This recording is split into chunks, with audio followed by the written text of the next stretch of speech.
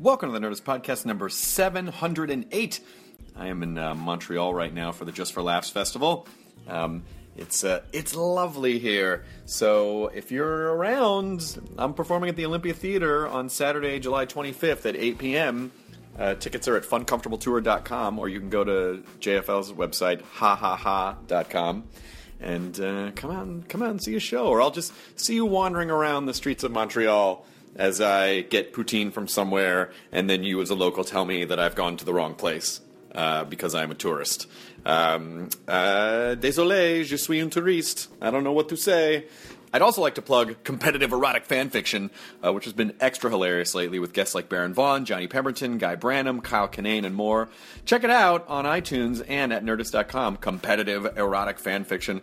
This episode is Lea Thompson, who was so awesome. Oh my God. If you've been in love with her your entire life, which most of us have, just the way that she is as a person will elevate that several levels. She's promoting the 30th anniversary of Back to the Future and her TV show Switched at Birth, which is on ABC Family. The new season begins August 24th at 8 p.m. But so great. We had so much fun. She's just a fun... I'm going to shut up and just let you hear it, because I'm gushing. I was nervous to meet her. I was nervous, and she could not have been more warm and friendly. So it's, when you meet someone who's been a piece of your life, I mean, she didn't know she was a piece of my life, but she's been a piece of so many of our lives in so many different films and played so many great characters, and it's the part of the job that makes me happy, finding out that people are A-okay. So this is Lea Thompson. Here's Nerdist Podcast number 708 with Lea Thompson.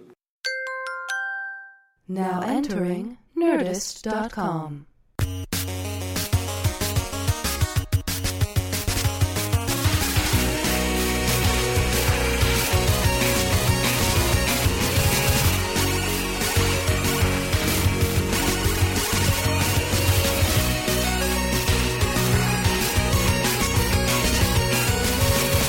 Really have to control this dog here. The dog will not move the entire time. Maybe she'll go from there to there. That's about it. Not like my dogs. Is your dog spazzy? I have so many dogs. How many dogs do you have? 6, 7, I'm not sure. But there's a lot of people that stay at my house or come to my house and have other dogs. So there's usually some other dogs. So it's sort of a dog hostel. It's, or not hostile. It's a dog friendly. A dog friendly house. So people, so basically what you're saying is anyone listening could just bring all their dogs over to your house. Maybe not. Okay, all not right. So okay, much all right. that. So we got some clarity on that. Yeah. Okay, so not every dog can come to your house. No, not every dog. Is Matt coming in? I don't know. I just texted him. All right, he was here a second ago. All right. Our other person who's on the show, Matt, may be in the bathroom. We're not 100% sure. This is why I really wanted a tagging system where we just a slight tranquilizer. We just put a tag just in his neck, so he's he's fine. No. Why don't we just take our mics and go in the bathroom and see if he's there? See how things are coming out. Matt, I brought someone in to say hi to you. Hey, I'm Lea Thompson from Back to the Future. I would love to bathroom prank people with you. If we could just go, Matt, have you met Lea Thompson? You know what? People aren't beyond that. Like, people slip toilet paper underneath the stall and ask me to sign it. God, what do you say? That's classy. Do you sign it? Probably. Just because I'm just like, wow, that's some cojones for sure. That's dedication. Mm-hmm. That's dedication. Well, I'll tell you, it is the one, the one disadvantage that a men's room has is that I get really mad if you have a place that doesn't even have the dividers. The stalls are all just lined up, and then you just kind of stand there. And then sometimes people will be like, "Hey, you're on the oh, not now, please." Yeah, it's a very inopportune time to have a conversation with someone. Yeah, I know. It's interesting, that whole etiquette, like talking on the phone, like on your cell phone, like. That's a weird thing when people are all sitting in the stalls talking on their cell phones. Somehow it just seems wrong. I don't know. It's a little too much. Yeah. There are some things. Now listen, I think in a pre-social media internet era, our family, like our parents' generation, was very much like, don't talk about anything in public. Right. Be very private. I still think there are elements of that we should hold on to a little bit. Yeah, just for dear life. Just like... This is Matt. Hello. Matt. Sorry I'm late. Were you in the bathroom? No, I was with the writers helping them with the Trump story. Oh, gotcha. Oh. We were concocting this wonderful prank about how Leah and I were going to go into the bathroom and introduce you that way. Oh. We thought you were in the bathroom. I love it. Yeah. I don't know if you would have at the time. I think you would have been mildly horrified. Would have been We started great. out this interview a little dark. Yeah, well, I Little blue don't here. number 2 at work, guys. It wouldn't have been that You embarrassing. shouldn't. No. It's a horrible thing to do to your coworkers. Yeah, also, like, you got a home bathroom that's nice and comfy. Use it. Yeah, okay, You good. should be able to know when that's happening. All right, good. If you're on the regular. You guys know this about each other? Is this a whole Now new... we do. Oh my God, I'm so happy to be here for this intimate moment. We're breaking down all the personal barriers. See, just a few minutes with me. Chris has a robot toilet. I do have No on a way. robot toilet. Oh, me too. Yeah, you do. No. I wouldn't believe it. It's like a Japanese robot toilet. It's got all these controls on it. Wow. The seat heats up. It lights up when you walk up to it, and it Does it opens. cool? I suppose it wouldn't have to cool, right? No, it's amazing. Yeah. You feel like you have a friend. Special I friend. have one. I'm your friend. And I do horrible things to it. Just like a real friend. I'm a terrible friend. At least you're consistent. At least I'm You consistent. make us all wash your ass. This is how I feel like the robot apocalypse will start, is one of these robot toilets is going to be like, you are disrespecting me. And then Skynet. I saw Terminator last night. Oh, how was it? It's really fun. It's really fun. Did they use old footage to make Schwarzenegger look young, or did It looked like did they used a combination of digital and digitally. Yes, there was old. It was definitely old, because when you first see him, Yeah. you're like, holy shit! You forget how different he looked. Yeah. In the early '80s. I saw a little clip of them fighting up at Griffith Park, and I was like, "That's awesome." Yeah, that they would do that. it's pretty rad. But yeah, if you're a fanboy, this is your year of movies. You get a Jurassic Park, you get a Terminator, you get an Avengers, and you get a Star Wars. I have a great Terminator story. What's your Terminator story? Well, they were really interested in me for the first Terminator. For Sarah Connor? Yeah, it was and I was kind of like a movie star. Although I didn't have a car, I had borrowed my boyfriend's cousin's Pacer. And something was wrong with the transmission. So the fluid was leaking out of and you had to keep adding transmission fluid to this Pacer. And they were right. up, the audition was up on Mulholland and it was raining and their house was like down a hill. It was when they were still together, James Cameron. Yeah. And anyway, and so I actually slid down their hill and took out 2 new trees and some lights as I slid in. But it wasn't really badass because I was in a Pacer. Sure. So I didn't get the part. Oh. I was like... Did you even audition for it? I did audition, but I was really upset about causing at least $5,000 worth of damage. Did you have to cop to it? I did. I mean, like, they saw it. The Pacer was like... And then I was, like, pouring transmission fluid. That's where all that Space but, Camp I money think went. that would have been pretty badass. I've got the hood up and the transmission fluid. Space Camp was after Terminator. Right, I know, but By a I'm lot. assuming they Was billed it her. Yeah. Yeah, Space Camp was what, like 86? I'm not sure. It was right around the same It was time. right I'm around the same blacking time. out. Yeah, or the Yeah. first Terminator was early 80s, maybe 80. Well, I was hot enough to get an audition for it. So Back to the Future had been out. That's awesome. Yeah, I know. My career would have been different if I went with that one. Well, I mean, to be Lorraine McFly and Sarah Connor at the same time, yeah, and both time-related movies. Yeah. Yeah. So you were Would've been you too were much. almost kind of the go-to for mega blockbuster time-themed films. Yeah, I could have been. You Were know. they? Was the audition? Was it weird after you were like, "I'm sorry, Yeah. all this happened. Anyway, don't kill me, Terminator." Yeah. I was thrown. I felt bad. That would have been Galen Hurd, I Yes. imagine. Yeah. They had a house on Mulholland. Wow. Oh my God. Yeah. But you know what? She's not in this movie, right? No, yeah, No, they recast Lynn Amelia Nolan- Clark from yeah. Game of Thrones. Too old. That would have happened to me. I'm glad that didn't happen to me. Well, she's also playing Sarah Connor from 1982, right? She's from from Well, 1984. so they can fix him looking old, but not her. They explain it with one line because, well, first of all, the guy who plays Kyle Reese, who was Michael Bean in the Right. original movie, because now of course, movies are obsessed with like guys have to have ripped six packs. It's craziness. And they were not like that. And like Michael Biehn was just a regular looking dude, good shape, but just like not a fucking titan. Yeah. And Arnold's Terminator character explains that that the layer of tissue is living tissue, and so that ages. So that's why his body looks older, but inside he's not obsolete. Oh, that always made sense to me. Yeah, of course. Was fine. Yeah, I was of course. fine with that. I'm so interested in that. I mean, having been in this business for 33 years. 33 years! I'm so interested that like it's kind of equal opportunity sexism now, because all the guys, like you're saying, all these guys are ripped. And I do a lot of girl TV, and, the guys, every single guy that gets cast has to be awesome looking, and the girls can be whatever. I mean, it's kind of awesome. It's kind of. I feel bad for guys though. Like, how do you get that rip? That's a lot of work. Well, you make that your job. Well, I'll tell you what. If you're like 16 years old, it's easier because your metabolism is super high. Like you're still. It still requires hours in the gym. Yeah, of course. And weird weight shakes and I stuff. think in general we probably set what is normal looking people, like beauty standards, way too high. Like there's so many things I watch, I go, well, thank God everyone's attractive in that world, because otherwise how could I have enjoyed this story based on the writing and acting alone? Well, I That's still enjoy hilarious. House Hunters, and everybody's not a looker on that. Oh, that's. Do you watch any of the do you have any guilty pleasures? Is there anything when you get home and you've said hello to your dogs, which probably takes about 45 minutes because there's so many of them, when you plop down on the couch, what is your sort of passive watching? Are you a TV watcher at all? I feel like I don't have that kind of time. I don't know. The only thing I always watch is Saturday Night Live. Okay.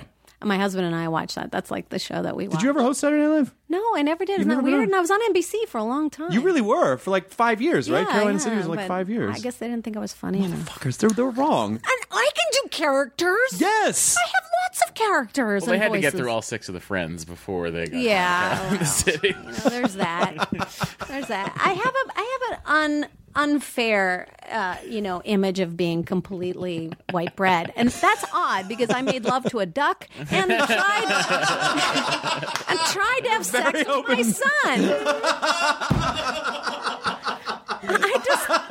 That's very edgy. Why do they think I'm That's so very boring? edgy. I know. That's all very. I don't understand it. It's like no matter what I do.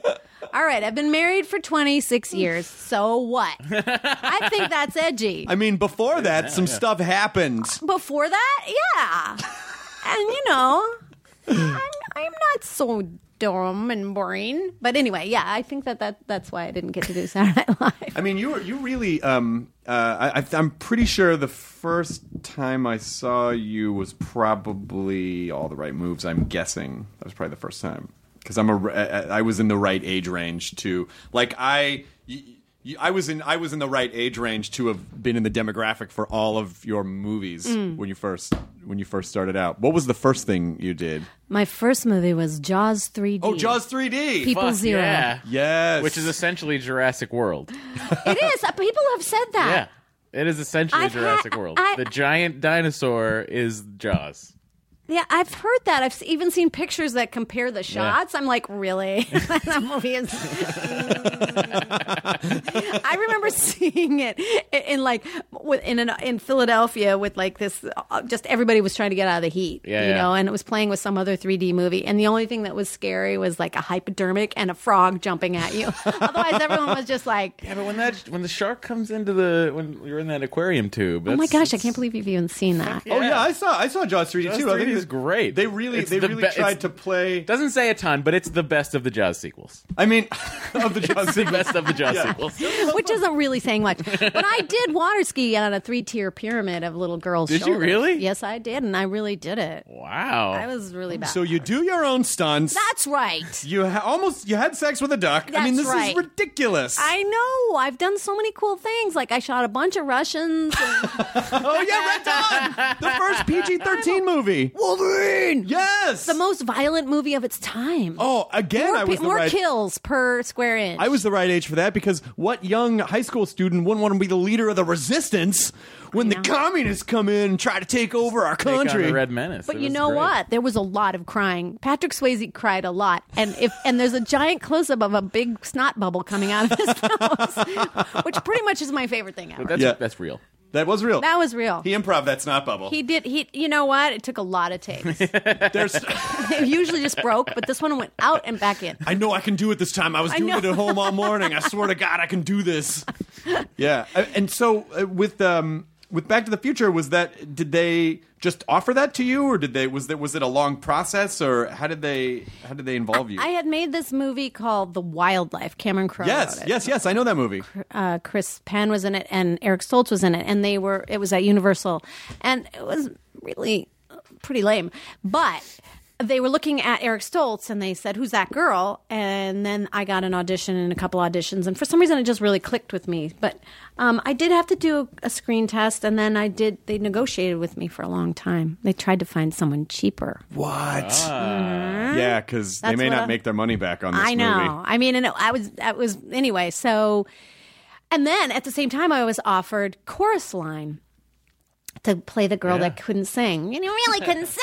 What I couldn't do is sing, and I can sing. Anyway, cut to I was offered both the movies at the same time, and I had to pick. Thank God I picked. I think you made the right choice. Yes. It feels like because Tom. Let's see. Actually, a lot of Back to the Future. Tom Wilson's been on. Kristen Glover's been on. Yeah. Christopher Lloyd's been on. Yeah. Tom told this really insane story about when they recast Eric Stoltz and they brought him in. And it was this very ominous, he was just alone in this big studio head office, and they were like, "So this is a thing that's happening," and they basically kind of just made him agree right there that he was okay with it. It was a really strange. He said it was because he thought he was being called in to get fired. Right. Did you get a big call in too? Well, no, mine was kind of bad because my boyfriend at the time, Dennis Quaid, was making a movie called Enemy Mine. Which was an amazing movie. Yeah, which was, cast and redone and redirected. Anyway, he was in Germany, and so I wasn't supposed to leave. I had a week off. I wasn't supposed to leave, and I did. So I was in Germany, and back there, back then you would call your phone machine. So I was like, beep, Steven Spielberg's office. Please call back. Beep. Bob Zemeckis is on the line.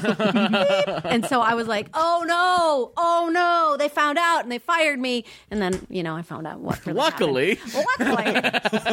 Luckily. And luckily I wasn't in the immediate reshoots. But yeah, that was bad. That was scary. Were you friend? By the way, Some Kind of Wonderful, I think, is one of the best movies of the 80s. Oh, thank you. I adore that movie so much. It's such a sweet, sincere, wonderful movie. And the last scene when the punks break in, I fucking love that movie so much. Oh. Did you like making all those films at that time? Was it fun, or did it feel like work, or was it? Oh, no. Well, because I really didn't I didn't come from that. I was a ballet dancer, and so it went really quickly. I started acting and kind of hit the jackpot really quickly. And so for me, I had lied and said I'd done all these movies and stuff. So I was just swimming, No, let's IMDb. just check. It doesn't exist yet. Oh, no, I made up movies that then were made later, and they were still in my resume, and they were like, "You're in Crossroads," and I go, "Yeah, they cut me out." So I had made up all these movies, and so for me, it was just like catching up because I came from Minnesota. I had one. I just didn't have any.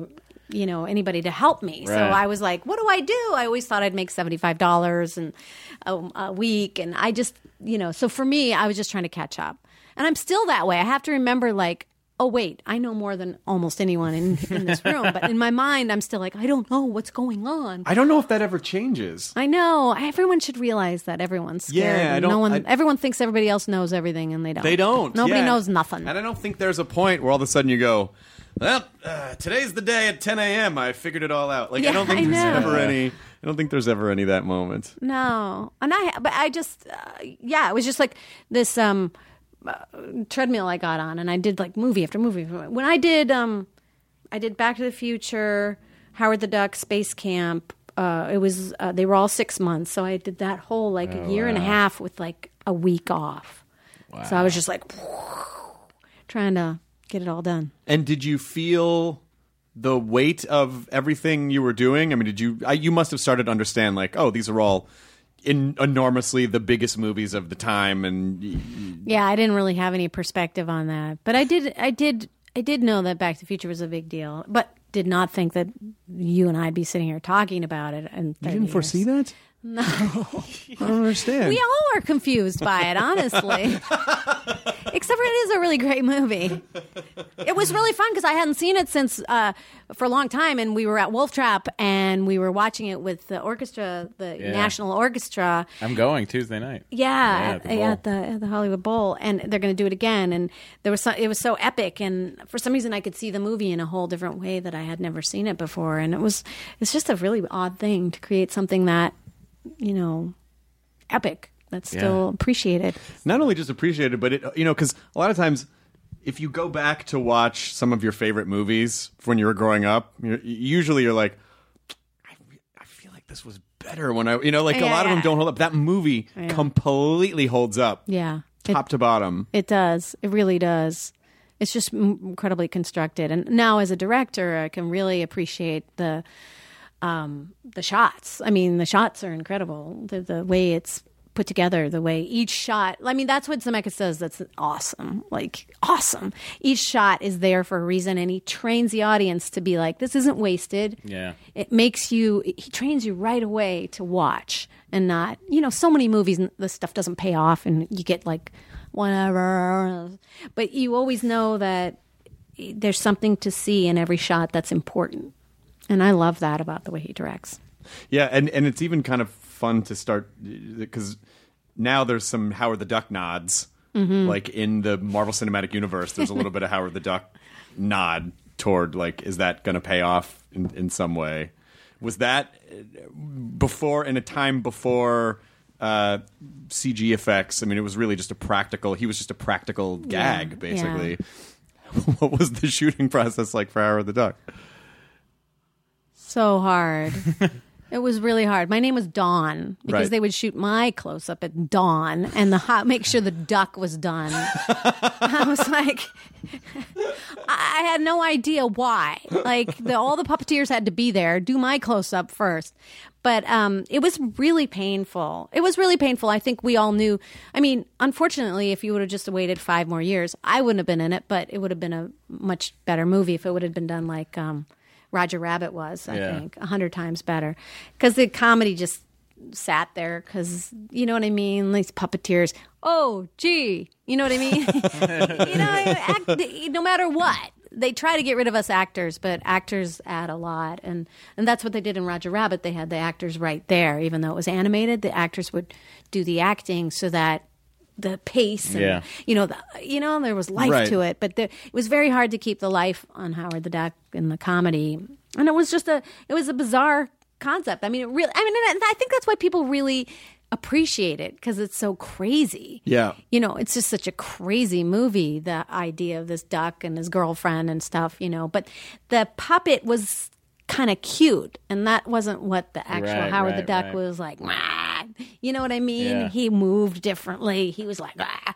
And they couldn't make a little person in a very uncomfortable suit that work that way. Yeah. I don't know. That's my opinion, and I'm sticking with it. No, it's fine. That's a good opinion. But I'm really, people are always, we don't want to bring up Howard the Duck, and there's so many cool fans that like it, and so I've always embraced it. Yeah. Who says that to you? Like, what a rude thing to say. People do it all the time. They do it all the time. Like, I'm supposed to be embarrassed about it. And that's not rule number 1 in my career. I'm like, I did it. I own it. Yes. You know what I mean? Yes. I'm not going to be all sorry about it. I'm going to be like, I did it. I cashed the check. I worked hard. I did my job. Well, the other thing, too, is that as a performer, you're such a small part of the whole process that there's really not that much that anyone could be. I mean, I don't know. It's just so many things have nothing to do with you. So people making comments about a movie, it's like, but you still did a great job in it, and you still had fun. Like, I don't know. Yeah. I guess people just like to be controversial.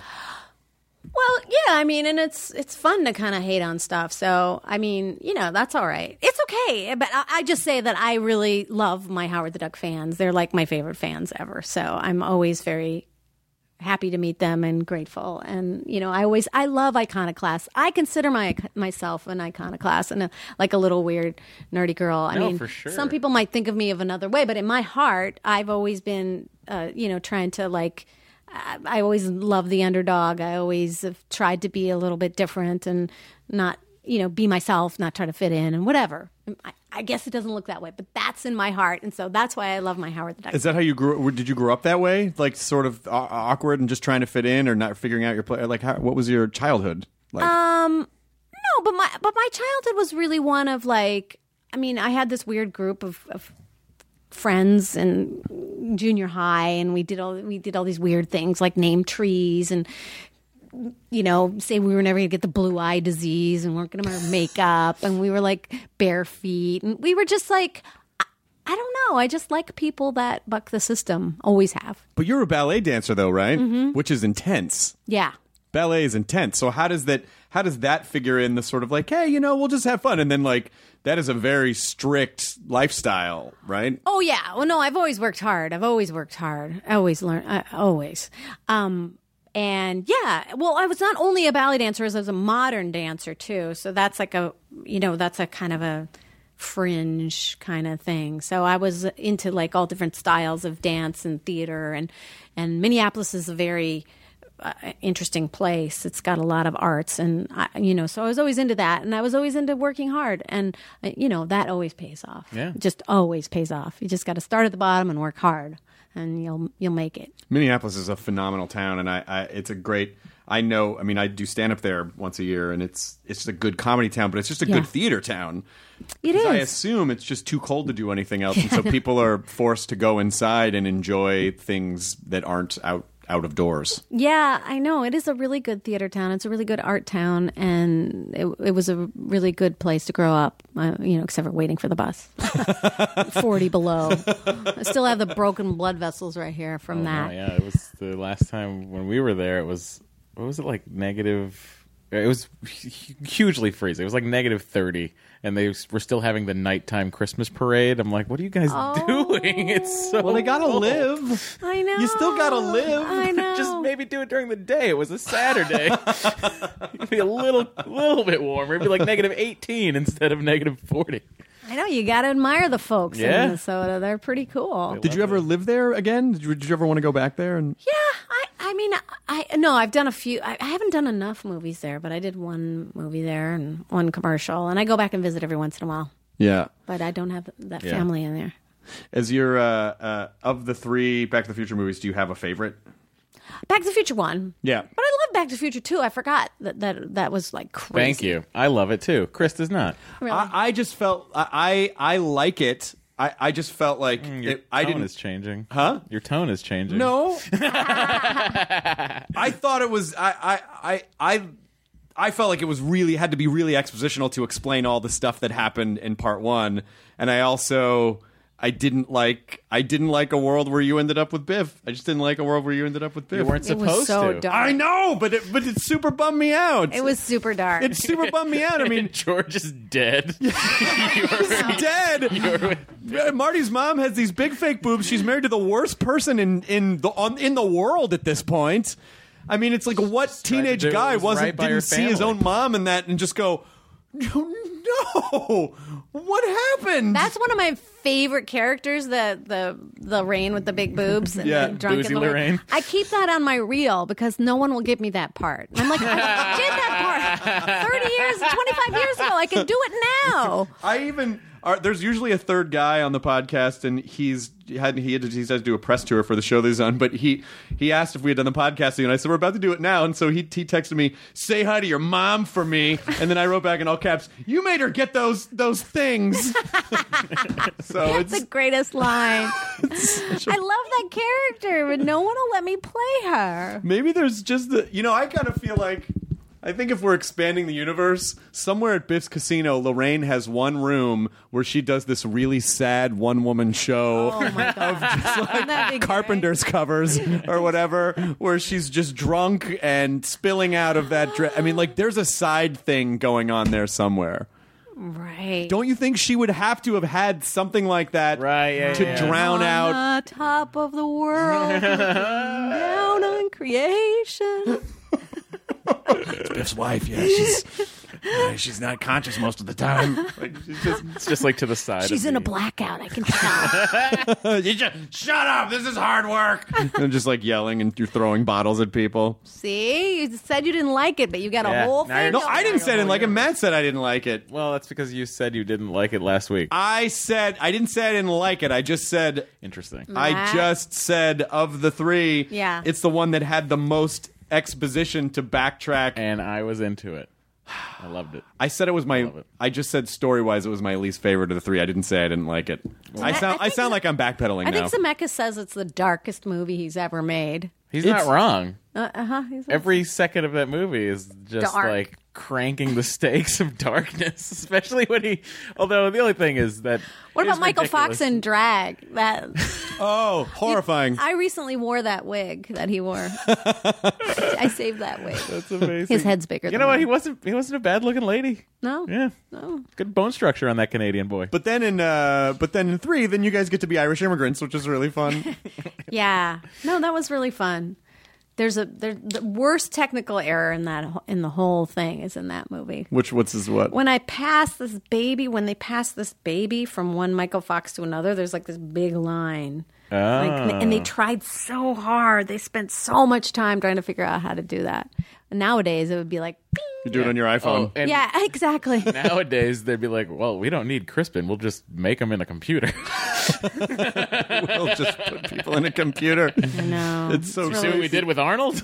It's so scary. But at least Arnold had to be there. At Yeah. least Arnold did have to be there. They didn't just make him out of thin air. What was it like interviewing Crispin? Can I interview him? Yeah, of course you can.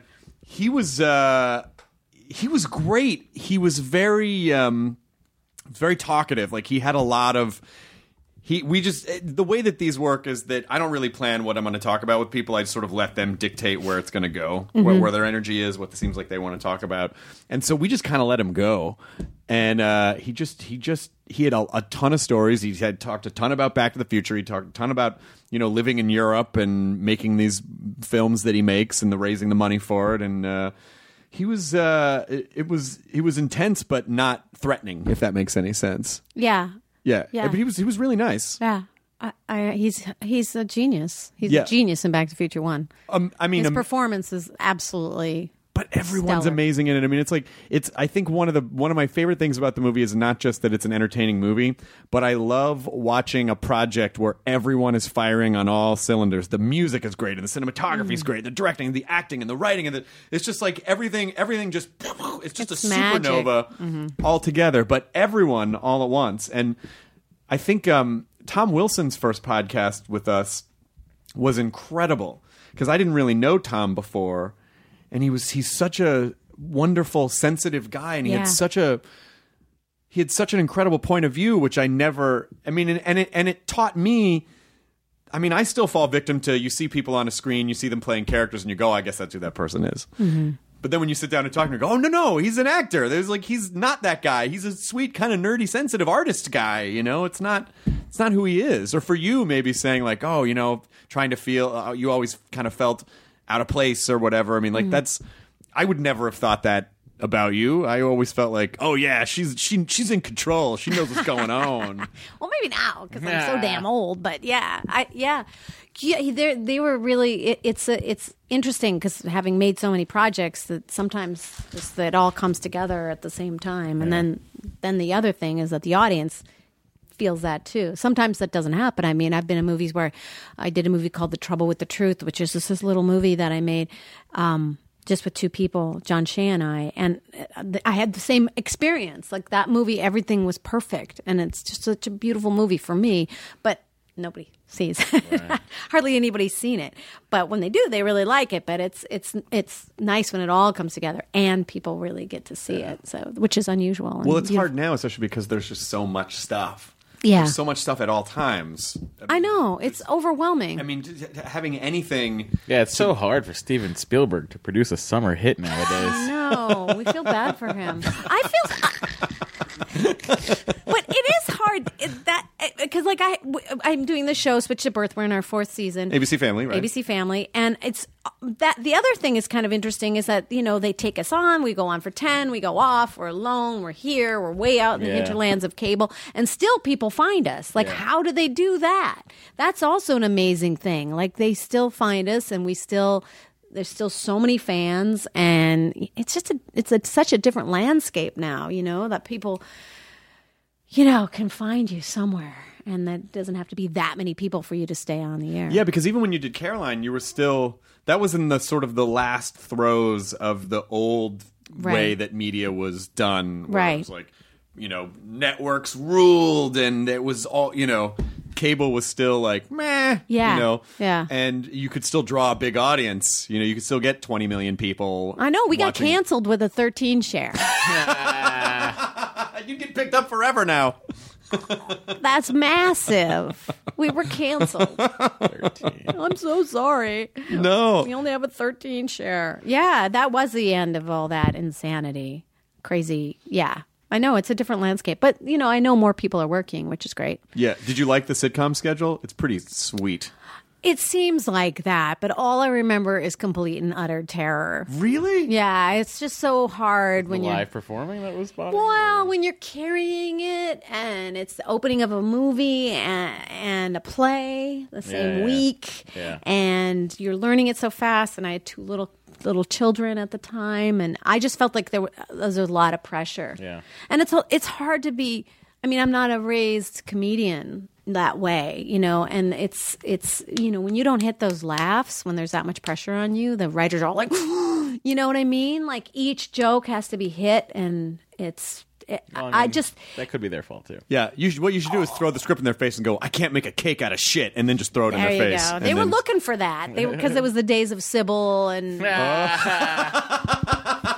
Oh no! They wouldn't give me anything because they were afraid I would turn into a nightmare. Really? And I was like, dudes, I've been in the business already for 15 years. I'm not going to all of a sudden turn into a nightmare. How did you not turn into a nightmare? Because a lot of times when they're young and they start working on big stuff right out of the gate, like they can get a little difficult. So how were you able to keep it from being like an ego thing and just make it a work thing? I just can never imagine. I mean, this is what I strive for, but iconoclast is kind of like no person is better than anyone else. Like I can't imagine. I don't like to think of people being better. I like to be part of a team, and would never want to think that I'm so much better than someone who's doing a lesser job, whatever, quote unquote lesser job. So that's how I find my happy place, is like being part of a group and being part of a team. And I love that about my job. And so to become an asshole would be against that. You know what I mean? That you have to think you're better than other people.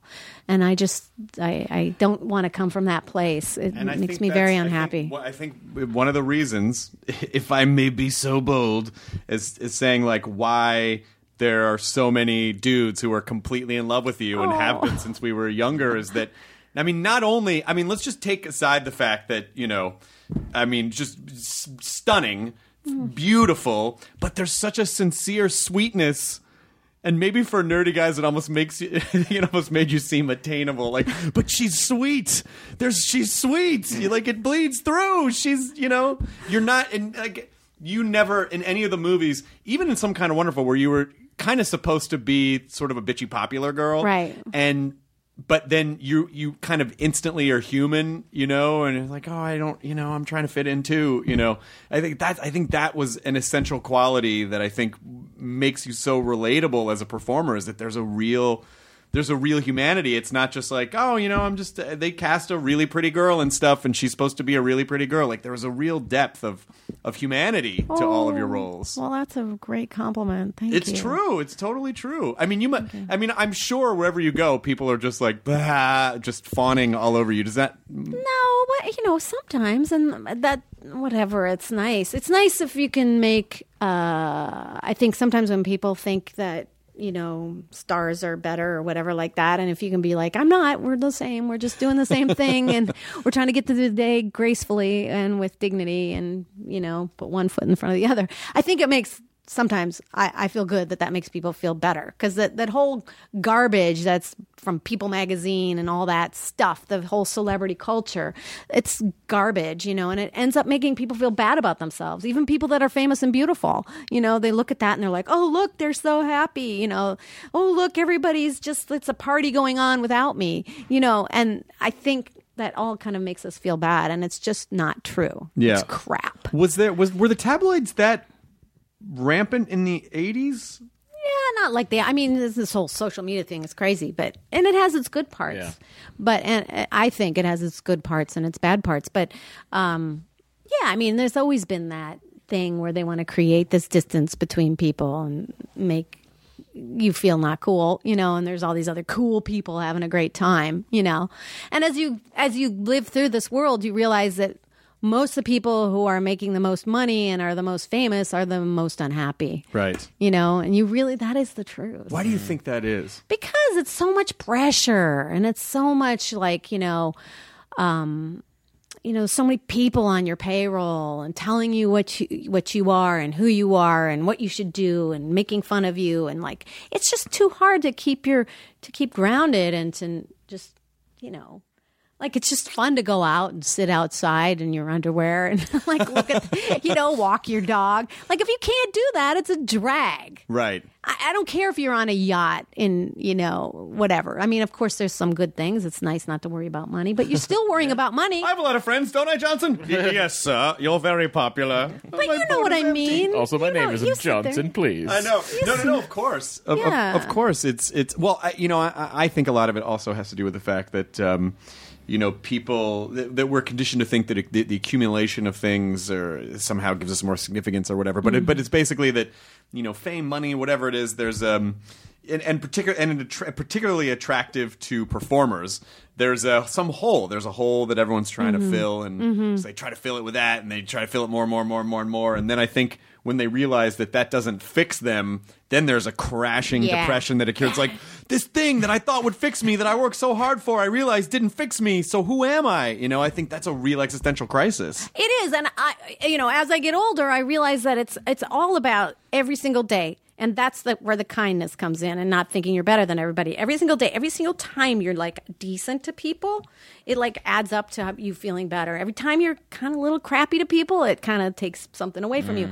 And that is the truth for every person, I believe. Every time you do something decent, and it takes a lot of those little things to make you feel good about yourself. You know what I mean? It takes 1,000,000 of them, and you have to keep doing them. Yeah. And that sounds Pollyanna, but that's my life experience. And so that's why I try to be as nice. And not, you don't always have to be nice to people, but you have to be decent and honest and, as much as you can. Yeah. Of course, there's those bad days, and I certainly have them, but, I don't know. That's my thing. And I think it makes you a better artist too. I mean, I've always been afraid of becoming like, super rich and like insulating myself from the world, because as an artist, how do you continue on the human journey to express that, right. if you are not part of it, if you're not like scrubbing the dirt or cleaning up dog poop, or you know what I mean, just right. staying grounded and in the real world. And I've always wanted to be a really good artist. And now I'm want to really work towards being a director more, and I'm hopefully directing this movie that I think I'm really going to do it. My daughter wrote a movie called The Year of Spectacular Men that we've been working on for 2 years, my daughter Madeline, and she's immensely talented. And she wrote this movie about 5 horrible boyfriends when she just got out of college, like 5 horrible boyfriends. And so, but the boyfriends are well represented. Sure. Yeah, they have their side of the story as well because she's very smart, so she sees her part in it. And anyway, it's just a beautiful script, and I've been working on it, trying to get the money, and I think we finally got the money. So I think we're going to start shooting in September. So cross your fingers. That's amazing. So that'll be a real filmmaker when you've developed the story, you've inspired the story, you've worked on it for years, and then you get to direct it. So How old is your daughter? She's 24. My other daughter, who's 20, who's an actress as well, is going to be in it, along with her boyfriend Avin Jogia, who's going to be King Tut. Oh, wow. This week. Oh, have you seen the billboards for King Tut? He's King Tut. That's awesome. So he'll be in it What as is well. it, Teenager King Rebel? Something Yes. like that. That's him. The book. So it's going to be a great young cast, and I'm really excited about that because that's what I really is kind of the culmination of all the things that I've done, being a dancer, being an actress, being a director, working all that together. That's pretty rad, and it also says something really great about your family that your kids are 20 and 24, and they're like, "Hey, let's work with our mom on something," and not like, "Just drop me off. I'll just walk through. Just drop me off a block away from the wall." You know what I mean? Like that you guys are all working together to make something is very special. Well, it's very fun. Well, when they go to set, she's going to have to drop them off a block from the studio. I am. I'm going to have to She'll pretend drive I'm in. not your mom. No, it's going to be... No, I work with them a lot because they're both actresses, so I've been coaching them for a number of years, so hopefully we've gotten out all that stuff like, I know that. 'Cause there will be a little... Stick it home. No, Yeah. okay, all right. Yeah, there will be a little bit of that, but I do know them as artists, and it's really fun around my house because it's all artists, and it's crazy. It's like, I've got an audition. Can you help me? Let's print out a headshot. I got to learn a song. Oh no, I have to do my sign language. It's funny and it's very creative. I mean, you know what I mean? That's what's cool. It's like you're living in the apartment from Rent without the AIDS. Yes. Yeah. That's an interesting way to describe Yeah. that. Well, that's the only group of creative people I could think of was the people in Rent. Yeah. And then you had to tag on the last part. I'm not going to say that. Yeah, that may not. I might not make the next interview. Guys, they're not all It's like gems. Rent without They're AIDS. Yeah, it's not like- all. Okay, so we won't put that on the poster, but we'll just, I don't know. If someone gave me the fucking thing No, that said, Mads. it's like Rent without No, AIDS, no, I would no, they be wouldn't. there. That's true. I You would just hit see it there. straight on. How would you not see that? I don't. I'd be like, well, that's an interesting advertisement. You've got my money. Glad I'm the odd man out here. It's really fantastic. If it's anything like Back to the Future 2, I'm in. Well, Maddie was just directing. She's a musician as well. She has a band called Bleach, which is really cool. They have stuff on YouTube. Bleach, Bleitch. Anyway, she's got this cool band, and she was just directing their video, and I was just like the grip. It was so fun. I wasn't doing anything but moving things around and gripping. I didn't say one thing about the directing or anything, and it turned out really cool. So that was another kind of Wow. weird thing happening at your house. Did everybody else in the band go, say hi to your mom for me? Yeah.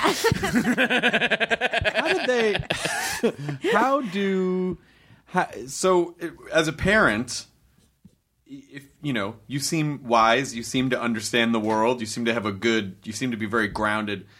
How do you deal with your kids when you know that they're if you see them making decisions that are not great decisions? How do you not interfere, or can you, or how do you just let them make their own mistakes and learn? How do you keep that balance? That's a really good question. I'm still wrestling with that. It's an everyday kind of thing because I really think that one of the interesting things about one of the most difficult things about being a parent is letting them go, like letting them go to make their own mistakes and learn their own things. And it's really essential because at all ages, because, that's how you create a person that can take care of themselves, is by giving them a little bit of freedom when it's appropriate, of course. Right. But, I have a hard time with that. But you know what? Having been in this business so long, I've made things that I thought were mistakes and then found, you just have to have that feeling in life that, mistakes end up being good in the end. Or they teach you something, or you don't know why you're where you are or what you're learning from it. So you have to let go of it because it's really hard in your own career and then especially with theirs. So I try to just be as open as possible and try to just give advice only when I'm asked because that's important. That's hard too. It's really hard. Especially when you're like, okay, just don't. Yeah. One of the hard things is I don't really love horror movies. Yep. I've never did them intentionally. Some of them just ended up that way for unusual reasons. But I don't really like horror movies, and they're really I don't like the ideas of I don't like when my kids get off, are going to do a horror movie. I'm always like, I love horror movies. I know people do. I'm just not one of them. Yeah. I know. That's why I keep my mouth shut. I don't love them either. I really don't. Yeah. I don't like. I don't know. And my husband's doing a lot. He did True Blood. He did The Strain. Yeah, The Strain, the second season of Strain is about to come out. Yeah, he did some of those. Right now he's doing a new show for Cinemax called The Outcast. Oh yeah, that's Robert Kirkman's show. Yeah. The guy who did Walking Dead. Who does Walking Dead, yeah. Yeah, so my husband's the director, producer of that, so he's from some kind of wonderful and Pretty in Pink, he's become this horror guy. He did American Horror too. Oh yeah. Yeah. Oh, wow. Oh yeah, that's right. He did Some Kind of Wonderful. Mm-hmm. So you met him. Was that the first time you met him? Yeah. And then did you go, well, I'm going to marry this guy? Or it just took a while to... No, just kind of after we wrapped, it kind of happened. I knew he had a crush on me, but Sure, I was of kind of course. engaged to Dennis Quaid at the time. So Right. But Dennis was in Germany. yeah, Dennis later, Never earlier, left Germany. yeah. So, but yeah, it certainly worked. So we've been together a long, long time. That's amazing. 26 years. And Wow. and what is there? I guess you couldn't really distill this into one or two sentences, but what do you think is a key to keep a marriage fresh and to keep a marriage? Like, how do you, in a business where that is people do not stay together for 26 years? Like how do you do it? Just don't get divorced. That's really my only advice. Just don't get divorced. But I am surprised. I'm as surprised as anyone that we're still married. I mean, honestly, I think you just take it day by day. And for me, I when the times were really bad, I just thought, I think this will pass. And then I remember one time when it was a really bad time, and I was like, let's get divorced. And he was like, no. I love you. We have too much good stuff. And we just passed through it. You know what I mean? And I was and that was a beautiful moment. It was very simple and a very big revelation to me. Yeah. He just sat there and fought for me in the most quiet and strong way. Just Well, I think I think people now are so accustomed to reacting to every emotion that they feel as though that's the way it's always going to be, or that they have to I got to satisfy this thing in this moment. Right. Because this is how, without being patient and without, and I think our society conditions people to do that because of social media, where you can become, where you get instant gratification. Like, I'm feeling this emotion, and people are like, yeah, or no. But feeling like in any moment, oh, I feel this thing, so I should go do that thing. And I think there's something I think it's wise to not follow every impulse that you feel. Things change. People, it's just like kids. Like when you first have a baby, you think they're going to just scream forever, or you don't realize that they're going to change and the problems are going to change. And if you just hold on, things will change. And that's just a little bit of wisdom that. Of course, I love my husband, and he makes me laugh, and he's funny, and he's. He always comes through in the end, if something, you know what I mean? Mm-hmm. He always comes through with the right thing to say in the end. And also, it was, my kids turned to me last year when one of them was 23, and she said, with little tears in her eyes, she was like, "Thank you for staying married. Thank you."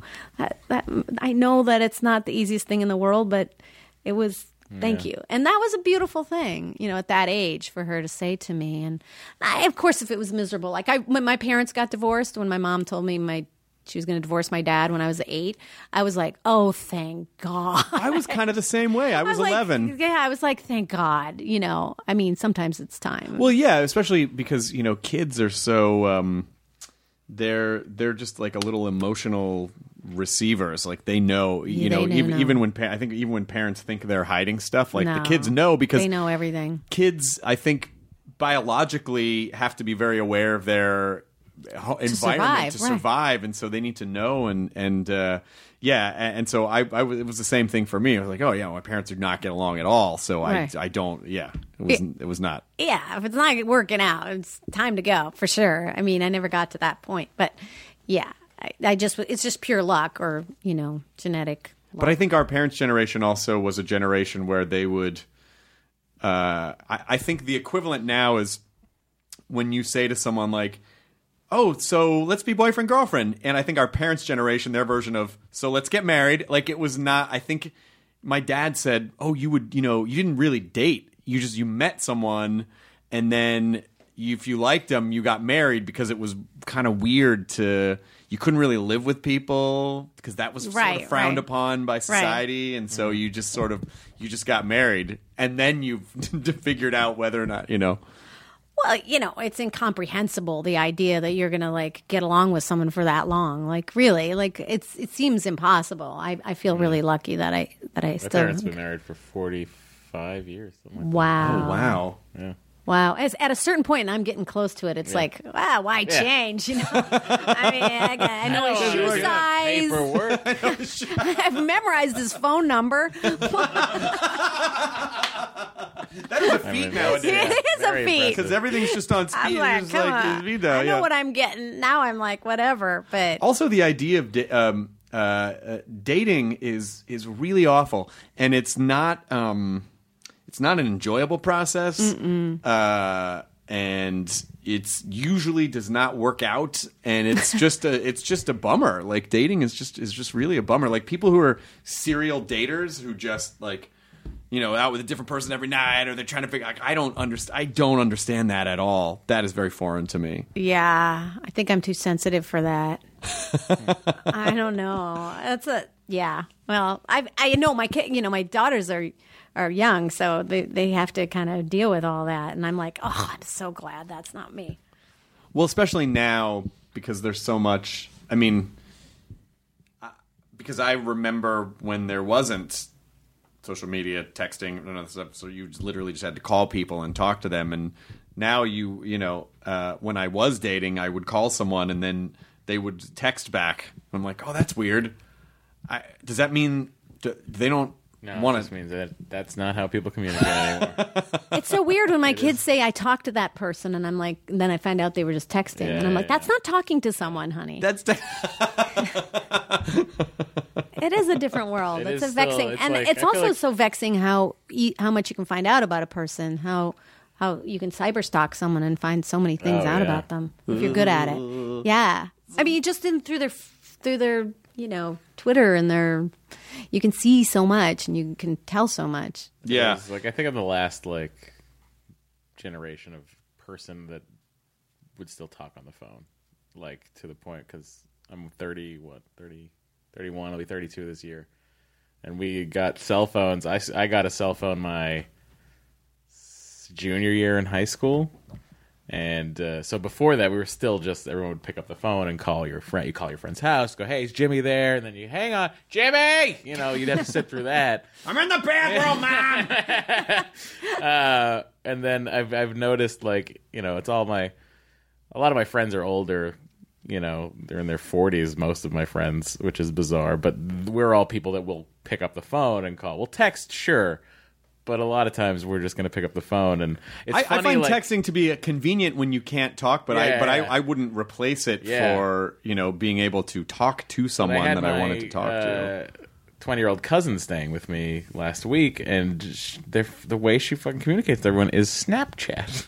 Oh, what? That's how these kids communicate. And she's showing me all these Snapchat messages. I'm like, oh, so you really are just like saying how you doing on a Snapchat? And it's like, yeah, that's how we talk. And like when she would text me, it would be a shit ton more emoticons than I was ever prepared to deal with. I was like, what is this? What is this cat? What does this cat mean? It's strange. But that's what 20-year-olds are doing right now is Snapchat. Yeah. I'm not doing that. So weird.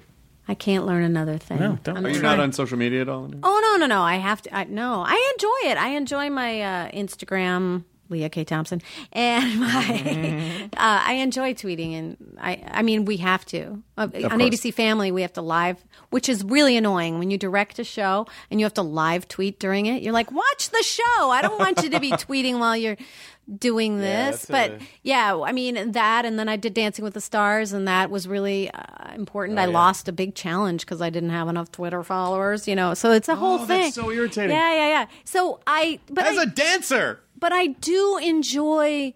I do enjoy. Actually, sometimes I can talk to people I haven't seen in a long time, like famous people I haven't seen. I can do that on Twitter sometimes, and I enjoy interacting with fans because when I first started, we weren't supposed to.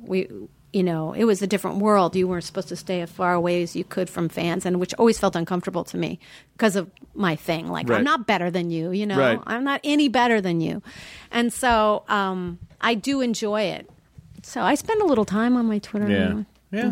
My Instagram and my Facebook and all that stuff. But it takes a lot of time. It really does. what's your favorite thing that you've ever worked on? Do you have a favorite thing? Ever? Yeah. I think Season 3, Episode 1, Caroline in the City. Yeah. No. I did. I did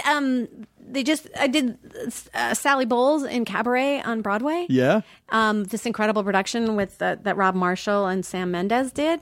Oh, I did wow. it like maybe 15 years ago. 18 years Yeah. ago.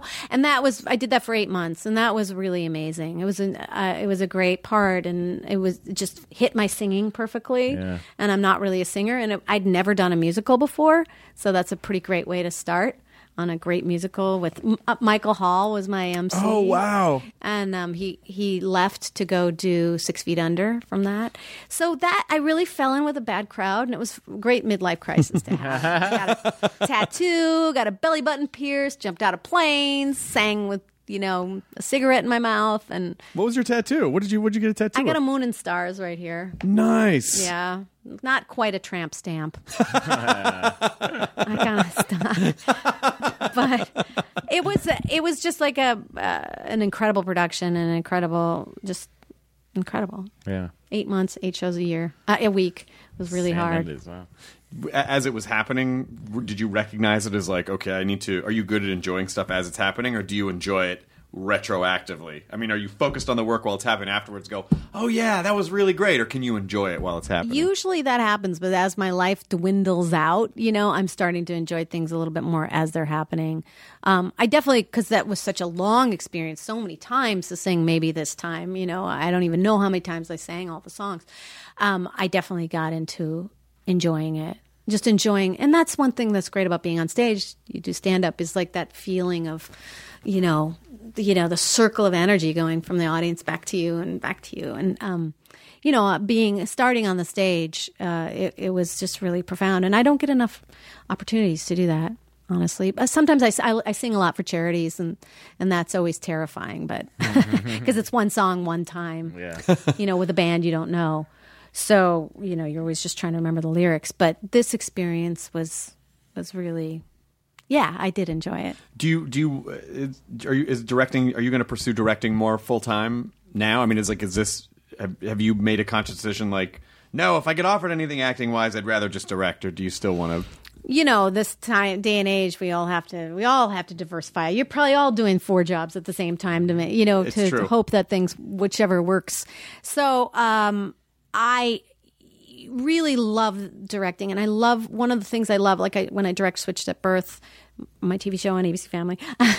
I really love it because it keeps you from getting bitter. Like, it's like I could look at the two stars of the show and they're young and they're 20 and like I'm playing the fourth banana mom, you know, whatever, and I could get really bitter. But when you direct, you can't get bitter. You got skin in the game. You get to really appreciate other actors in a way that you can't as another actor. Like when I'm done with a take, I can be like, oh my God, I love you. You're so great. But I can't do that as an actor. It's weird. Right. But I love that I can use everything I have and also kind of give back in a way, like give what I've learned in a non-annoying way. Yeah. You know, if I go up to a young actor and I go, you know, when I did Back to the Future, I used to use this technique. They'd be like, shut the fuck up.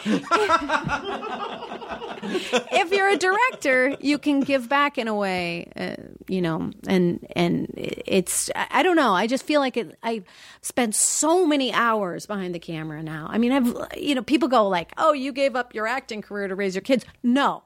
Look at my MDB. I have been working nonstop. It's just not giant Who things. says that? People say that all the time. Who says that? All the time. And Fuck those people. don't you have IMDb? Yes, seriously. It's the internet age. So, but I've been You working. weren't at Crossroads? Yes, exactly. Ralph Macchio was in Crossroads. Exactly. I remember it. Yeah. God, you're smart. We all do. Steve Vai, come on. Steve Vai, yeah, he's got to Fucking play guitar the duel devil. It was basically Karate Kid with a guitar, where it was a guy basically comes up against a foe that he never should have beaten. In a particular Yeah, but it was skill. the skills he had ignored at the beginning of the movie that got him through the end of the movie. No, I know. It was classical play. The other movie I made up was The River. Do you remember The River? Oh, that was. Or Mystic River. No. Was the river? No. It was really a long time ago. It was like 1983, I think, or something like that. I don't think I remember the river. Yeah, I don't Was either. was the river? Was it one of those movies where it's like, family camping trip goes awry kind of a movie? I don't even know, but that was. I thought you might know since you're a genius. Yeah. Yeah. We But missed that yeah, one. those are the two We were movies. busy watching Crossroads. There Just wanted a retelling of the Robert Johnson Blues startup.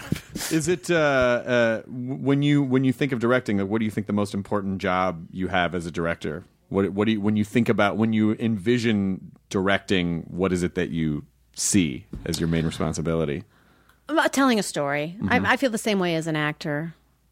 I mean, it's all about being part of a story and telling it as clearly and with as good of a point of view as possible, so the audience understands what story you're trying to tell. Yeah. So I feel like, like that's what I was saying about Bob Zemeckis. He tells a story with the camera like so beautifully, and I feel that way as an actor. And a lot of actors don't get that. When I'm coaching people, I'm like, you're telling a story. How do you tell a story in the best way possible, the most interesting way possible?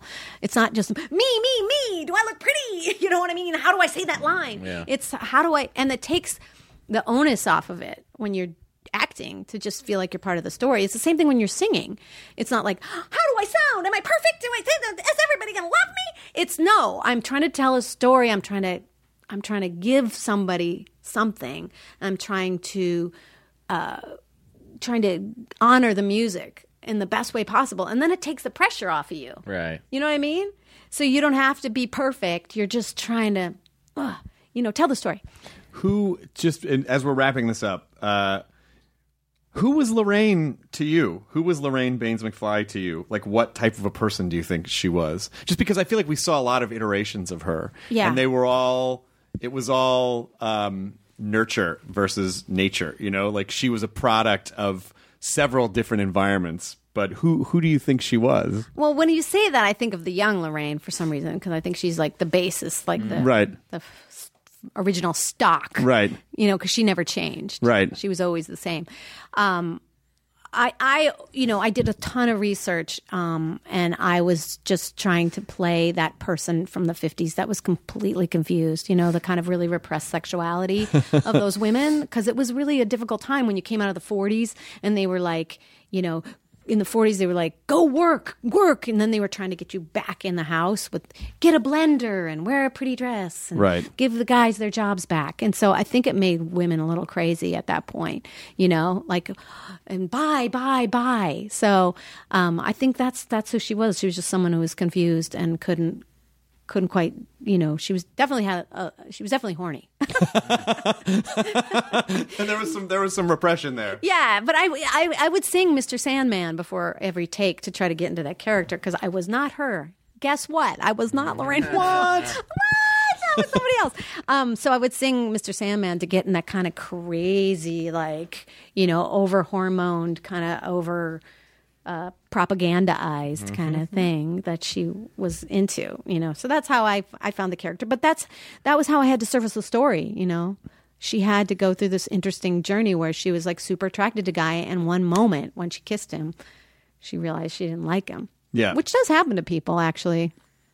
I think more than you know, but except it usually doesn't turn out that it's their son. No. Yeah. Well, that's it. No. Also, maybe don't hire the guy who tries to assault you in high school to be your mechanic. Maybe that guy should be in jail. Maybe. No, he really was a rapist. No, it's fine. Let him wax the BMW. No!